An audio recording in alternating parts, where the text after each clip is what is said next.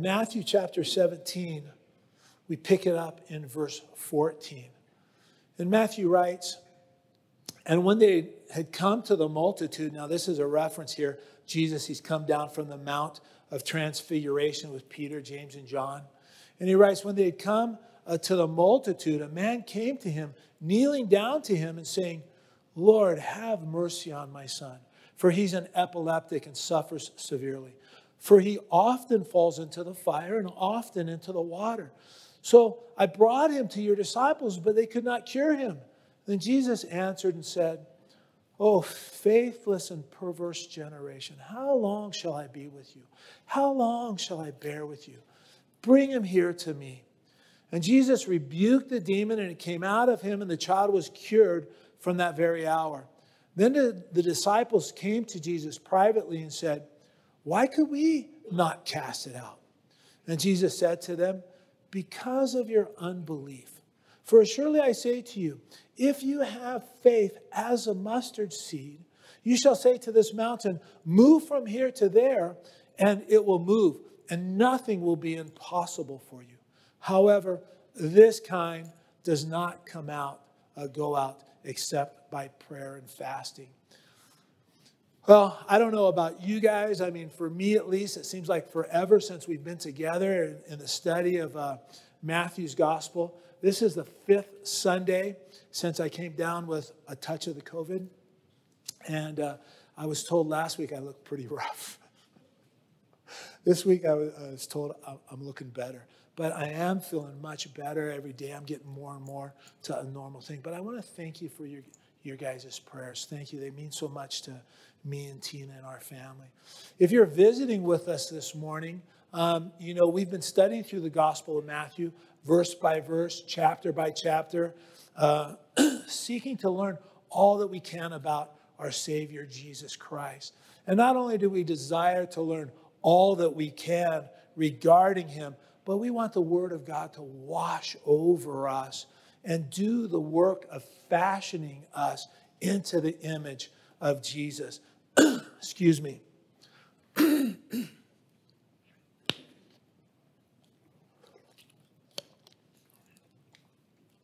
I mean, we're so thankful for the Word of God and the work that it accomplishes in our lives as we look to it, as we turn to it, as we seek to apply it to our lives. Well, in this passage that we're looking at this morning, Jesus teaches us about a faith that has the power to move mountains. And again, what we see in this passage is that Jesus has just come down from the Mount of Transfiguration with Peter, James, and John. And while they were up there on that Mount of Transfiguration, Jesus was transfigured in such a way that his pre-incarnate glory, his divine glory, which he's had from all eternity past. I mean, Jesus' eternal glory began to shine through his humanity. And it was at that moment that Peter, James, and John, they got a glimpse, they got a preview of what heaven actually looks like. And it's interesting to me that none of us live continually on the mountaintop. I mean, we all, I'm pretty sure, have had mountaintop experiences. And we take those mountaintop experiences, the things that we've learned on the mountaintop, and we bring them down and apply them to the things we encounter here in the valleys, right? We use the things we learn on the mountaintops to help us to navigate this fallen world. Well, as Jesus returns to the base of the mountain with Peter, James, and John, they return to the place where they left, or at least the other 9 disciples are.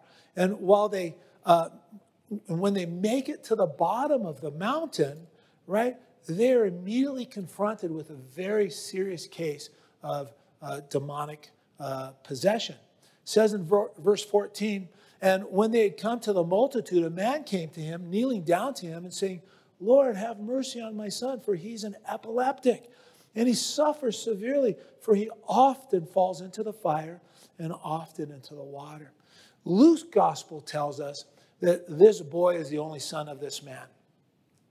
Mark's gospel tells us that part of that multitude that was surrounding the other 9 disciples, the multitude that met Jesus when he came down from that mountaintop, that multitude included scribes, which were disputing with the disciples of Jesus. And verse 19 tells us that the disciples of Jesus made at least one attempt to cast out the demon from this boy, and it was unsuccessful. And it would appear, that the dispute was over their failure to cast out this demon. I mean, the religious leaders never saw failure in Jesus' life. And were probably taken aback a little bit when they saw, when they witnessed the failure in the lives and the ministry of the disciples here at this moment. So probably what's going on here is the disciples try to cast out the demon out of this boy. And for the first time, the religious leaders of the day see a lack of success in the ministry of Jesus' disciples. And we can't forget, we have to keep this in the back of our mind as we continue through the book. The religious leaders are very hostile towards Jesus at this time. I mean, they're actively planning his demise. They're seeking to put him to death. So they grab hold of this event and they're going to write it for all it's worth. And what they're saying, in essence, is they're saying Jesus claims to be the Son of God. How is that even possible if his disciples can't even cast out this demon from this boy? They can't find any fault with Jesus, so they do the next best thing. And people still do this today. What do? They look for fault in the followers of Jesus, right? They're thinking to themselves, if we can't find fault in Jesus, let's find a reason to reject him through finding some fault or failure in his followers. And again, that happens today. So the scribes here, what they're trying to do is they're trying to discredit Jesus through the failure of the disciples. Now, again, it's interesting to me that this failure was unnecessary. Just like in a similar way, failure is unnecessary in our lives as we seek to follow, as we seek to know the Lord. Verse 14, again, when they had come to the multitude, a man came to him, kneeling down to him and saying, so as soon as this man sees Jesus coming down from the mountain, he runs over to Jesus and he falls down on his face and he says, verse 15, Lord, have mercy on my son, for he's an epileptic and suffers severely. For he often falls into the fire and often into the water. We want to notice that the father describes his son as an epileptic. Epilepsy is his physical condition, right? His physical condition of epilepsy is exacerbated by his spiritual condition, which is demon possession. And these two things are completely different. I mean, people who are diagnosed with epilepsy are not by default demon possessed. We have to understand that, right? This boy has a physical condition that's made worse by a spiritual condition. And as the father describes the condition of his son, Luke's gospel tells us that he was continually bruised by this demon. And here in Matthew, we read that this demon is casting the boy into the fire, right? It's casting him into the water in an effort to destroy this kid. I mean, the demon is using epilepsy to make the life of this boy just indescribably, incredibly difficult. And as any parent can understand, man, just witnessing all of this just makes it unbearable for this kid's parents. Well, we also want to notice that the father repeats the word often in verse 15, right?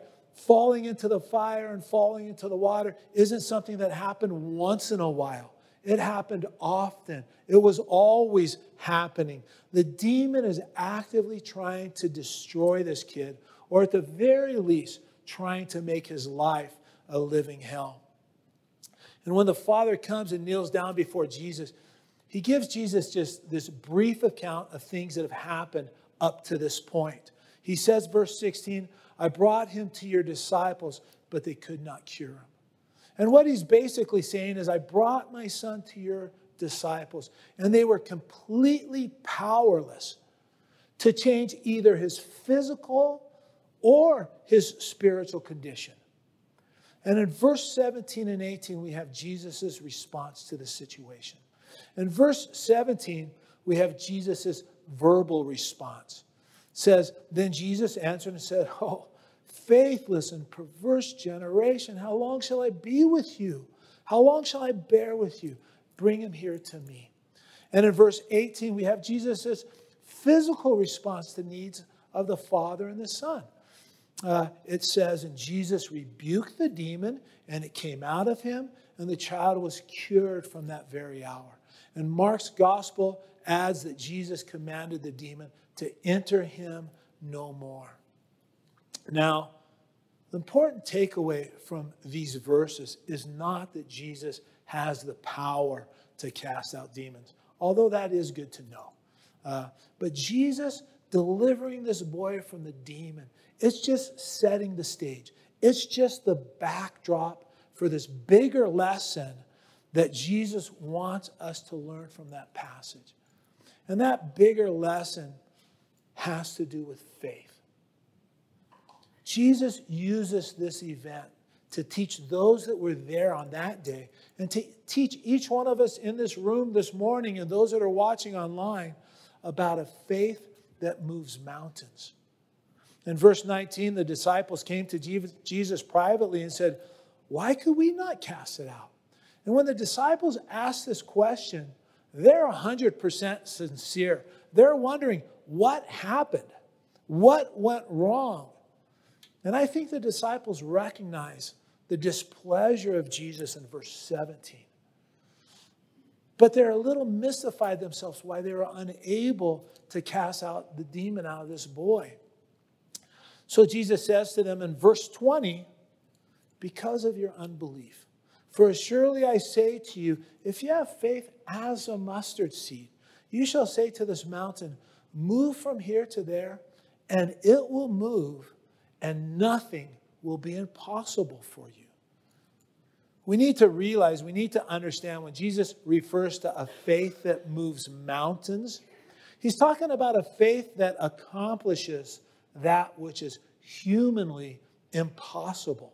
So when Jesus talks about a faith that can move mountains, a faith that each one of us can have, he's speaking figuratively. He's talking about a faith that results in the humanly impossible, something that only is possible for God to do, right? That's what he's talking about. And I think we need to start our conversation this morning by asking, what is faith? We briefly looked at the definition of faith last week found in Hebrews 11:1. And it says, now faith is the substance of things hoped for, the evidence of things not seen. And what the writer of the book of Hebrews is saying is that faith is living in the absolute confidence that what God has promised or what God has said in his word, God is going to do it, even if the fullness of that promise is not yet seen. You know, the Living Bible says it like this. It says, what is faith? It is the confident assurance that something we want of the promises of God is going to happen. It is the certainty that what we hope for is waiting for us, even though we cannot see it up ahead. Faith is believing something to be true because God has said it.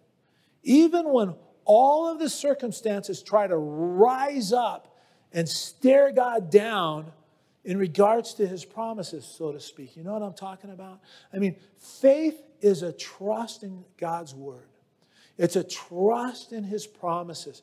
When his word and promises are all we have to trust in the situation and the circumstances that we're facing. You know, it's not like we get a bill for $1,000 and all we have is $100 plus the promises of God to provide for us. It's not like that. It's when we have absolutely nothing in the bank. And all we have is the promise that God is going to supply our needs. That's faith. And there are at least 8 important aspects in these verses that I want us to look at in regards to a faith that can move mountains. First, notice in verse 20 that Jesus declares the single greatest enemy to faith is unbelief. And I think there's two main forms, that unbelief takes in God's people. And I'm not talking now about people out in the world. I'm talking about God's people here and the unbelief that they can experience. First, there's the unbelief that occurs when a person has doubts about God's ability in the situation. A Christian can find themselves in a situation, an impossible situation, a situation that requires a mountain to be moved. And if they're honest in their heart, right, what they doubt in the situation is that, man, is God even able to help? Is he able to change any of the things that I'm facing? And I think that's one kind of doubt in the life of a child of God. The problem is that they doubt the ability of God. And the problem with that kind of person, at the very core of the issue, the problem is that person doesn't know God very well. And the solution for not knowing God very well is for that person to continue to grow in the knowledge of God, right? There's no greater place in all of the world for that person to continue to grow in their knowledge of God. There's no greater place in all the world for that person to continue in the knowledge of God than to grow in his knowledge of the Word, right? To grow in the knowledge and understanding the Bible. Because the Bible is the single great revelation of God and his heart for mankind, his heart for you and me, his heart for the world. We looked at this verse last week, briefly, Romans 10:17, which says, so then faith comes by hearing, and hearing by the word of God. Faith comes by hearing the word of God. Why does faith come by hearing the word of God? Because that's where you learn about God. You learn about God through his revelation of himself. You know, you can't trust something that you don't know. You can't trust someone that you don't know. And you know, there are times when a person is doubting the ability of God, and a Christian will come to them and say, you know, you just got to trust God. Now, that's really good advice, but you can't stop there. You need to trust God, but the reason you don't trust him is because you don't know him very well, right? You need to turn to his word and let his word fashion your heart, fashion your mind, fashion your soul, fashion your strength. And you need to grow in the knowledge of him. And as you do, as you come to know the Lord better, you're never again going to doubt his ability to move on your behalf in a difficult circumstance. The solution isn't to just have more faith, because it's not something that is within me. It's not something that I can muster up. You know, I think that that's the way a lot of Christians think of faith. They think of it as some kind of self-existent, independent thing, right? People often say, if you just have more faith, as if, it's something that existed by itself. I mean, to me, it's almost like telling a dyslexic kid who struggles with reading, hey, just try harder. It doesn't make any sense. Faith doesn't exist by itself out there someplace. Our faith is proportional to the degree that we know God. So we need to turn to the Word of God and get to know him better so that our faith can grow. And I think it's very important, if you're in that place this morning, not to be discouraged by it, right? If you're facing a situation that's humanly impossible and you're doubting God's ability to meet you in that situation, don't be discouraged by it this morning. And whatever you do, don't stop there this morning. Go to the Word of God. Immerse yourself in it to discover all you can about God. Grow in your knowledge of the Word. Drink it in. Get to the point where you know God better than you know your trial. Better than you know that mountain that's right there before you that needs to be moved. The second form of unbelief in God's people, I think, occurs when when people doubt God's willingness, right, to move. Some people doubt God's ability, while others doubt God's willingness, right, to help them in a difficult situation. They say something like, I have no doubt that God can do it. I just have trouble thinking that he's willing to do it for someone like me. And the solution for that person is the same. Man, turn to God's word. You need to find a promise in his word that addresses your situation, and then you hold on to that promise. You claim that promise for yourself. Hold on to that promise with the absolute confidence that God will keep that promise that he has made to you in his word. Even if he has to move mountains to keep that promise in your life, go to the word of God. Jesus said, Matthew 24:35, concerning the word of God, heaven and earth will pass away, but my words will by no means pass away. So you grab that promise and you hold on to it until God brings it to pass. Again, I think it's important to understand, I'm perfectly free. We're perfectly free to ask God for whatever it is that we want to ask him for. Sometimes we can have a situation going on in our lives, and God can do, any one of 5 or 10 different things in regards to dealing with that mountain in our life. And I have the situation, and if I have a situation in my life where God's word doesn't address the situation specifically, there's no promise in the word that deals directly with the thing that I'm facing, I can go to the Lord in prayer and say to him, Lord, here is what I'd like to see you do in this situation.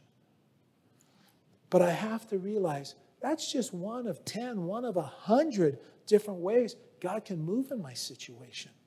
I have to understand, I can go to God and say, I'd like you to do this, but I have to ask with a heart that's surrendered, right? To allowing him to deal with the situation however he wants to. Faith isn't backing God into a corner and forcing him to move. Faith isn't saying to God, this is what I want, and if I believe it hard enough, you have to do it for me. That's not faith. Faith is believing in a known promise of God that he's given in his word. So I say, Lord, this is what I'd like to see you do here in my situation. But I know you can do any number of things in my situation. I'd like to see you do this. But I submit to you, knowing that you possess perfect wisdom, perfect power, and perfect love for me. Would you please do what you know to be right in my situation? And then you hold on to the known promise that God is working all things together for the good to those that love God and are called to his purposes, Romans 8:28. You're never going to go wrong trusting in or submitting to a God who has already died in order that you might be saved. God has already proven his willingness and his ability to move in our lives, to move in our lives in a mighty way. What we need to do is reject the enemy of faith, which is unbelief. We must never grow comfortable with a Christian life that is marked by unbelief. An unbelief in the ability of God or an unbelief in the willingness of God. And it's very easy to fall into and continue in that kind of Christian life. A life where we're doubting his ability, we're doubting his willingness to help us in this humanly impossible situation, right? That kind of life is infinitely inferior to what God desires for each one of us, right? And if this is a description of you this morning, a doubting of God's willingness, God would encourage you to dig into the Word. Again, get to know Him better in the Word. Get to know His promises better so that you can live a life of confidence, a life of faith, where the circumstances, even the humanly impossible circumstances in your life, are catching up to God's words. You know what? It's never the case where God's words are catching up to our circumstance. That's not the way it works out. It's always the case of our circumstances catching up to God's word. Well, let's take a look back at verse 17. Verse 17, Jesus answered and said, "O faithless and perverse generation, how long shall I be with you? How long shall I bear with you? Bring him here to me." The second thing we need to learn from about faith in this verse is that the lack of faith in a child of God who should know better is a source of frustration for Jesus, right? It clearly displeases him. Jesus is rebuking the disciples here. And he's not just rebuking the disciples. And we know that because he uses this term generation in the verse. He's rebuking also this larger group of Jews that are there. But we cannot overlook the very definite fact that he's rebuking the disciples here for their lack of faith in this situation. And he's rebuking them for being faithless, number one. And secondly, for their faith being perverse, right? He declares them to be faithless, and he rebukes them for that lack of faith, for lacking faith in the light of what they already know about him and the long history of miracles and his faithfulness in their lives already up to this point. So the failure of the disciples, again, was completely unwarranted, right? They should have never lacked faith in the power of God in regards to this situation, given the fact that they've been walking with Jesus and they have this long history with Jesus. Not to mention that earlier in their ministry, Jesus gave them the power to cast out demons in his name. Matthew chapter 10:1 says, "And when he had called his 12 disciples to him, he gave them power over unclean spirits to cast them out." And they already had a history of success doing this, right? Mark chapter 6 is the record of their success of casting out demons. So this isn't the first case of demon possession the disciples have come across. And it's not like they don't know the promises of Jesus in regards to their life and ministry. When they've encountered this case, they knew his promises. They had a history with Jesus, right? And they had already experienced him being faithful to keep his promises, which he had given them. And then Jesus, he calls them perverse. And when Jesus calls their faith perverse, the word perverse, it just simply means to be twisted, to be warped, or to be distorted. It carries with it the idea of something that starts out right, but somehow it just gets twisted.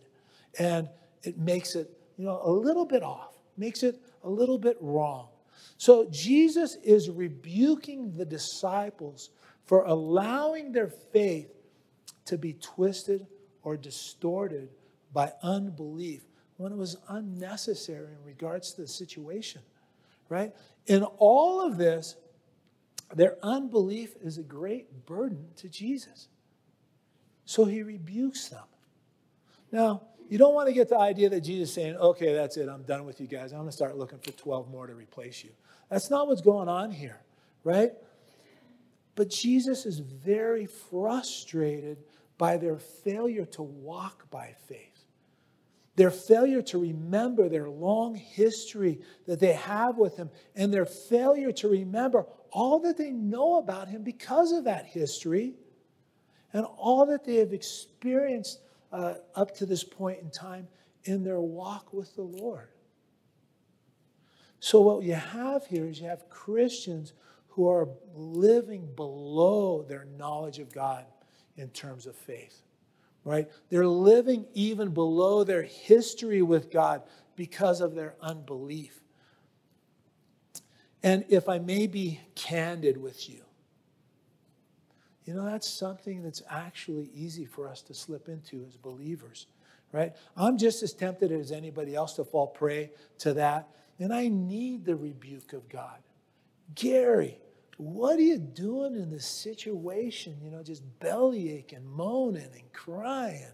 I mean, like you have no history with God. You're living way below what you know about God. What are you doing, Gary? I need that rebuke. I need the loving reminder of God to keep me where I'm supposed to be, right? So that's the rebuke. And I think that any of us that owns a Bible, that has been walking with God for any length of time, Jesus comes in and says, there's no reason for unbelief in your life. Every one of us has reason enough for faith. We must not live lives as Christians like we don't have a past history with God. A past history of him doing the miraculous in our lives, a past history of uninterrupted, unfailing faithfulness in our lives. To forget all of that when we hit, these mountains that we find in our lives, simply unacceptable as believers. We must realize that what Jesus has always been in our lives, he will be in this situation too. He's faithful. And while that mountain is getting moved, I need to walk by faith in his promises. And in my knowledge of him while I'm going through this situation. This is a very important rebuke for each of us. It's a needed rebuke because, it wakes us up to the fact of how important faith is to Jesus. I mean, read verse 17 again. Oh, faithless and perverse generation. I mean, it's pretty startling to hear Jesus say that, right? But it's intended to wake us up and startle our spirit in a good way. Each of us are capable of living a life week after week, month after month, year after year, that's way below our knowledge of God, way below our past experience with God, way below a life that is honoring to God. And this rebuke is intended to wake us up. And honestly, I love the strength of it. I mean, I think that part of the strength of Jesus' rebuke in verse 17 prompts the disciples to ask the questions that they ask in verse 19. Why could we not cast it out? I mean, they realized that something had happened that wasn't right.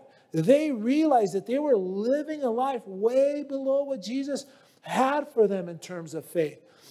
And that life is a life of confidence. That's what he has for us. And they're basically saying, okay, we hear you, Jesus. We understand what it is that you're saying to us. Now tell us, how did we fail in this situation? Nothing is a total loss if we learn something from it. I find that often I learn something about faith as a part of some failure of faith on my part. So the rebuke gets my attention and I say, I don't want to go through that again. So Lord, what happened? What is it that I need to learn from this situation? Anything like this, any rebuke or failure like this is good if it startles us out of a faithless living. The third point we want to learn from this passage is a faith that moves mountains is a faith that has God as its object. And we touched on this a little bit earlier. faith is only as good as what I place my faith in. You know, I could bring some rickety old stool up here to sit on, and I could have all the faith in the world that it would support my weight without breaking and collapsing under me. I could have all the faith in the world, but if that stool is rickety, you know, it's held together by baling wire and chewing gum, and the legs are all loose, right? It's not worthy of my faith. It's going to let me down, literally. It's going to let me down, right? I could go out today and buy a Chevy Vega. If you're a Vega fan, you know, I mean, no offense. I mean, but do you remember those cars, the Chevrolet Vega? I mean, I could have all the faith in the world that the Chevy Vega that, you know, I'm about to buy, which already has a couple hundred miles on it, and I could have all the faith in the world that it's good for another couple hundred miles, 100,000 miles. That's a slip. That's probably the truth. I mean, when was the last time you saw a Chevrolet Vega on the road? I mean, it doesn't matter how much faith I have and I put in that car. It's not worthy of my faith. That car is going to break down shortly after I buy it. That's just the way it is. My faith isn't going to change that fact. That car is a piece of junk. And again, if you're a Vega owner, I mean no offense. So again, faith isn't some independent, self-existent, ethereal thing that's out there someplace. But faith is only as good as what I place it in. And today, you know, there's so much faith teaching out there, and it's gained a lot of popularity in the church. If you just have enough faith, you know, faith can get you whatever you want. If you just have enough faith, as if faith is the most important thing of all. But it's not the most important thing. The most important thing about faith is who I'm placing my faith in. No amount of so-called faith can make something that's not worthy of my faith suddenly worthy of my faith. The wonderful thing for us as Christians, because of Jesus, is we have the privilege of placing our faith in regards to our daily lives and even our eternity. But we have the privilege of putting our faith in a God that's all-powerful, a God that's perfect in wisdom, perfect in his power, perfect in his love. He's the object of our faith. And as we put our faith in the greatness of the God of the Bible, we can then rest in our faith in him. I mean, you cannot place your faith in anything greater than him, knowing that he's never going to disappoint you. He's never going to fail you. He's never going to let you down. It can appear, though, I admit, it can appear in the midst of a heavy, heavy trial that God's promises are going to come up short.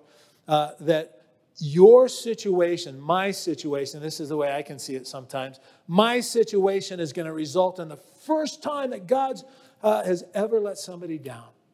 You know, and it can seem that way in the heat of the trial. But when it's all over, when the whole thing's unfolded and you come to the end of that trial and you have an opportunity to look back over that trial, maybe after a few months, maybe after a few years, you know what? I've never known anyone who's walking closely with the Lord to look back over a trial in their life and say, you know, I was really disappointed with what the Lord did there. You know what? The Bible teaches us that we will never be disappointed with what the Lord wants to accomplish in our lives. You know, this side of heaven, we may not understand what the Lord is doing. But when we get to heaven, I guarantee you, when you look at that trial from a heavenly perspective, you're going to praise him. You're going to thank him. You're going to worship him for what he allowed in your life in order to shape you into the image of his Son. The fourth thing, another thing we want to learn about faith, is a faith that moves mountains is a faith that is based upon God's word and his promises. Again, Matthew 24:35, heaven and earth will pass away, but my words will by no means pass away. As Christians, we can have the absolute confidence that God's word is going to have the final say in any and every situation of our lives.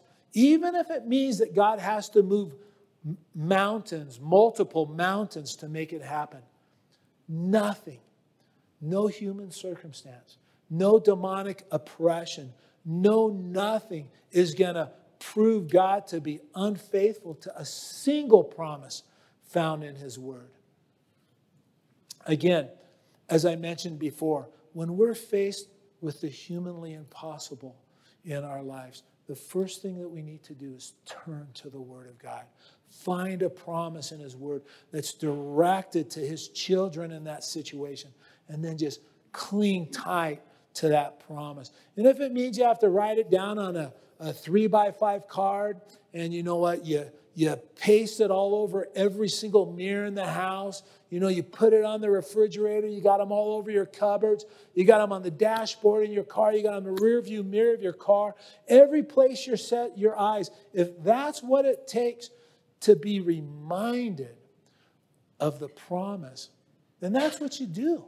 You do it. When we hit a situation and we say to ourselves, man, this is going to be the death of me. I'm not going to make it through this trial. In this situation, I'm completely powerless. I can't change the situation that I'm in any more than I can move, any one of the mountains around us, even a fraction of an inch, right?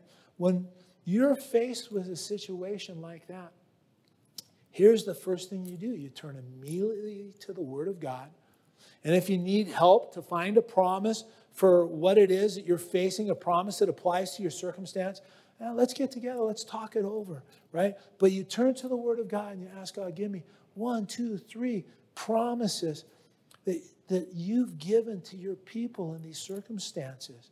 And then you hold on to that promise with the absolute confidence that God will keep that promise that he has made in his Word. The fifth thing that we want to learn about faith is found in verse 20. A faith that moves mountains doesn't have to be very big. I mean, that might actually surprise you. I think it surprises me, right? Jesus said, for surely I say to you, if you have faith as a mustard seed, you'll say to this mountain, move from here to there, and it will move. The mustard seed was the smallest of all the herbs grown in Israel at this time, right? When you have a powerful God, when you have a God who's almighty, you don't need a lot of faith.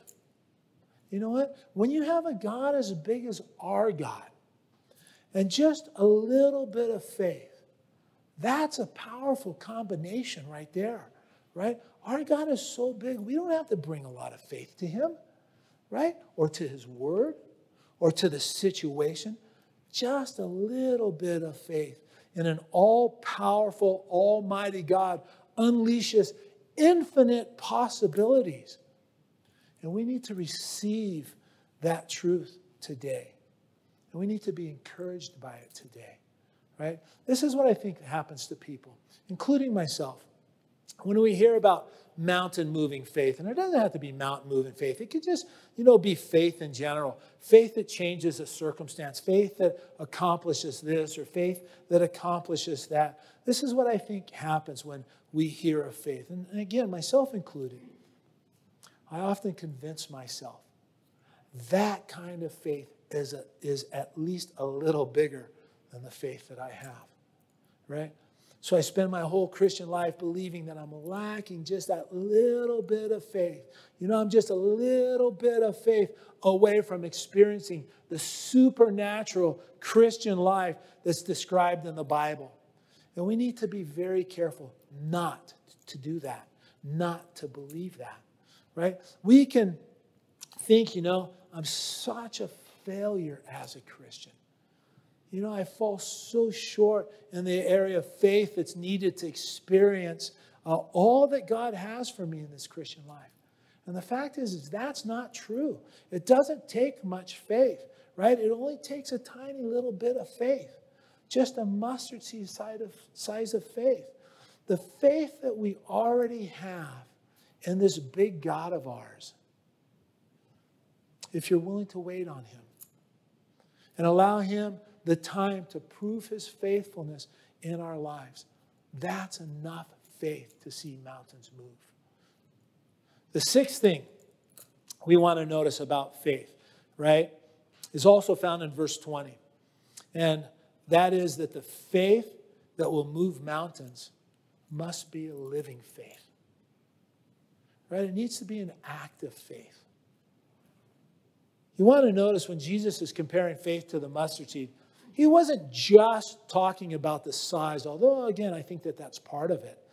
Jesus didn't say in verse 20, if you have faith the size of a mustard seed.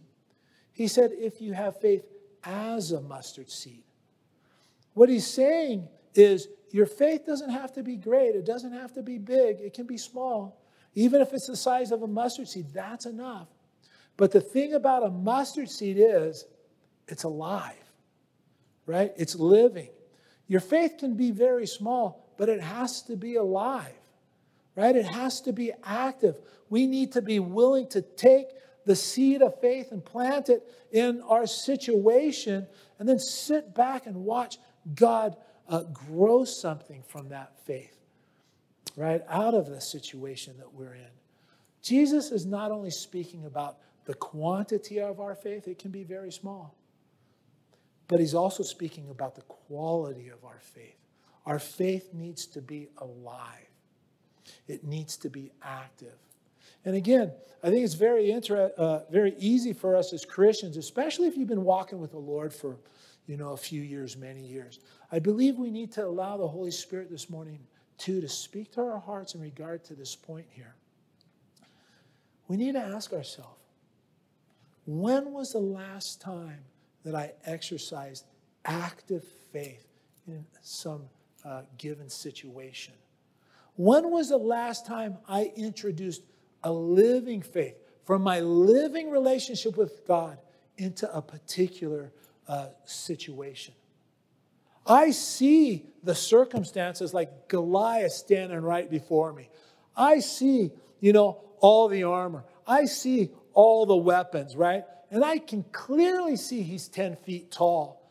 And I know everything there is to know about the impossibility of me facing this giant, right?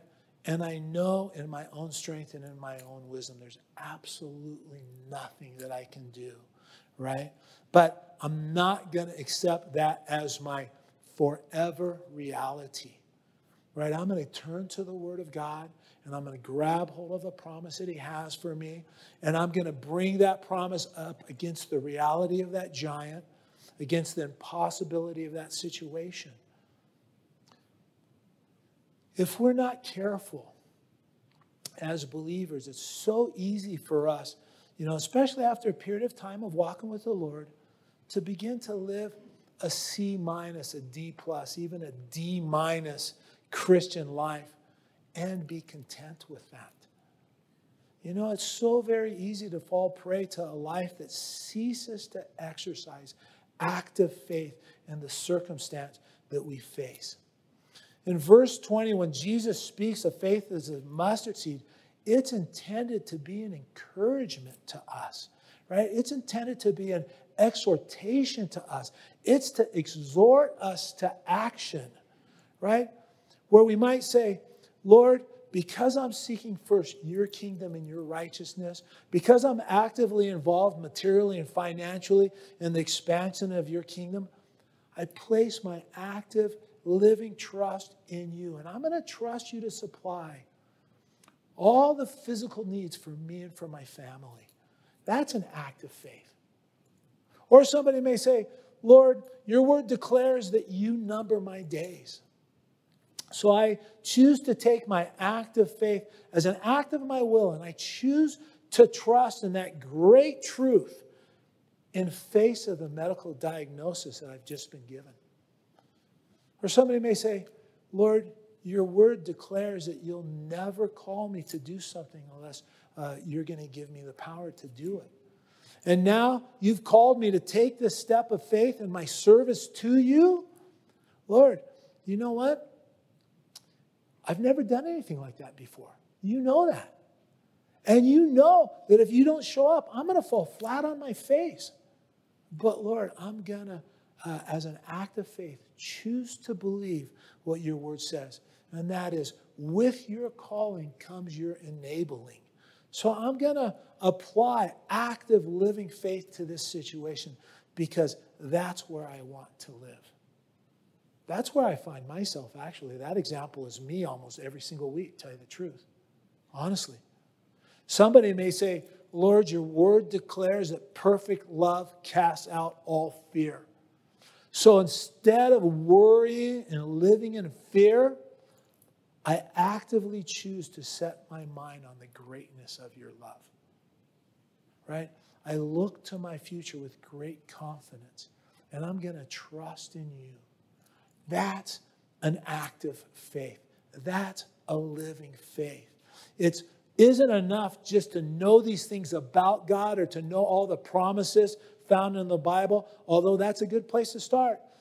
But it's an active faith that applies the things we know about God and the promises found in His Word to our lives and to the situations that we face. And we need to apply that active faith minute by minute, day by day, situation by situation, so that we live a quality of life that is honoring to a faithful God, a supernatural, all-powerful God. That's the God that we serve. Well, in response to the questions the disciples asked regarding why they couldn't cast out the demon, Jesus adds to his comments, verse 21, however, this kind does not go out except by prayer and fasting. Jesus is declaring here, point number 7, Jesus is declaring here that sometimes our faith needs to be expressed through prayer and fasting. Right? The disciples had come up against a demon here, and the Bible clearly teaches, Ephesians chapter 6, that there are different rankings of demons. You know, they have different levels of authority, different levels of power. And the disciples come up against this demon here that was more powerful than, you know, the regular low-level private kind of demon or the mid-level, you know, sergeant, lieutenant ranked demon, right? And what they needed to do was express their faith in prayer and fasting in order to cast that demon out, Jesus says. You know, prayer and fasting is an expression of faith because we engage in it prior to the need. Right? We're trusting the Lord that He will prepare us and strengthen us and equip us spiritually through prayer and fasting for an impossible situation that will come into our life. And that brings me to my final point this morning, number 8, and that is to exercise faith that is going to move mountains means that as Christians, we will find ourselves in a never-ending series of impossible situations. Doesn't that just encourage you? Woohoo! All right. You know? We'll never be known as men and women of faith. We'll never know the blessings that come along with living a life of faith unless we're placed in a situation that requires faith. Right? To walk by faith, to discover the greatness of our Lord. It means that we're going to be continually placed in a situation that is humanly impossible, one right after another. You know, and I think that this is very important to understand because there's a teaching out there that says if you have enough faith, you can escape all the hardships. You know, if we could escape the hardships of life, we wouldn't need faith. We need faith because there are hardships and difficulties that we face in life, right? Look at Jesus. He possessed absolute and total faith in God. I mean, he had perfect faith in the promises of the Father. And yet Jesus begins this chapter, Matthew 17, and the following verse is after the section we're looking at this morning, right? He tells his disciples that he's going to be crucified in Jerusalem. Faith doesn't mean that we'll never suffer. It just means that we'll face it in a different way and in a different quality of life than anybody else in the world, right? If you look at the apostles, every one of them except John is going to die a martyr's death, not because they lacked faith, but because they had faith, right? Daniel had faith, ended up in the lion's den. Shadrach, Meshach, and Abednego, they were cast into the great fiery furnace. Why? Because they had tremendous faith in God. It all points to the fact that faith can actually produce hardships in our life. Paul wrote to the church at Corinth, 1 Corinthians 16:9, he says, "For a great and effective door has opened to me, and there are many adversaries." Faith in hardship is the way things work. They work together. To walk or to live by faith, it means that we'll constantly be facing situations that require faith. We'll face humanly impossible situations as we obey God's word. As we obey his calling on our lives, there will always be a sense that, God, if you don't show up and move in the situation, I'm through here. I'm as good as dead. So don't think, that you're the odd man out because you feel that way today. Or even if you feel that way on a regular basis, that's part of the Christian life. And again, if the situation was humanly possible, we wouldn't need faith. And we need to understand, we don't exercise faith in the difficulties that we face in order to escape them, but in order that our lives might be marked by a great confidence in God in any given situation, while we're trusting God to work sovereignly in the situation for his glory and for our good. Which is exactly what he promises to always do. Again, Romans 8:28. And he works all things together for our good. So as Christians, it's important to Jesus that we exercise a living, active faith in our life. And when faced with the humanly impossible, let's immediately just turn and run to the Bible and find a promise of his that applies to our situation. And then let's steadfastly, doggedly hold on to that promise and the fact that God's promise will have the final say in any situation that we find ourselves in. My life is never going to disprove. Your life is never going to disprove or invalidate, a single promise of God. He's faithful to his word, and he's faithful to each one of us. And then let's watch God move mountains if it's necessary in order to prove that his promises are true in our lives and circumstances. If you're here today and you're not a believer, or you're watching online and you're not a believer, you might be tempted to think after this study, man, if being a Christian results in so much difficulties, then maybe, I'm better off not giving my life to Christ. But that's not the case. There is no better life than a life walking with Jesus, walking in faith. Everyone faces difficulties, believer and unbeliever alike. You'll face hard times. You'll face difficult situations and circumstances if you're not a believer. The difference is you're going to face it alone, right? Without any help from an almighty God who's willing to show himself strong, willing to move mountains on your behalf. And if after a lifetime of facing difficulties and hardships all on your own, you continue to reject God's love and free gift of salvation, when you die, you'll never enjoy his presence. You'll never enjoy his peace. But you'll stand before him and face him in his wrath and in his judgment. My encouragement to you, if you're not a believer in Christ today, is give your life to Christ. Repent, which just means turn from your sins and turn to God. Man, I was going this way, but now I'm just going to turn around and go that way and run to God and receive the forgiveness that he offers in Jesus Christ. Let's pray. Father God, I'm so thankful for your word this morning.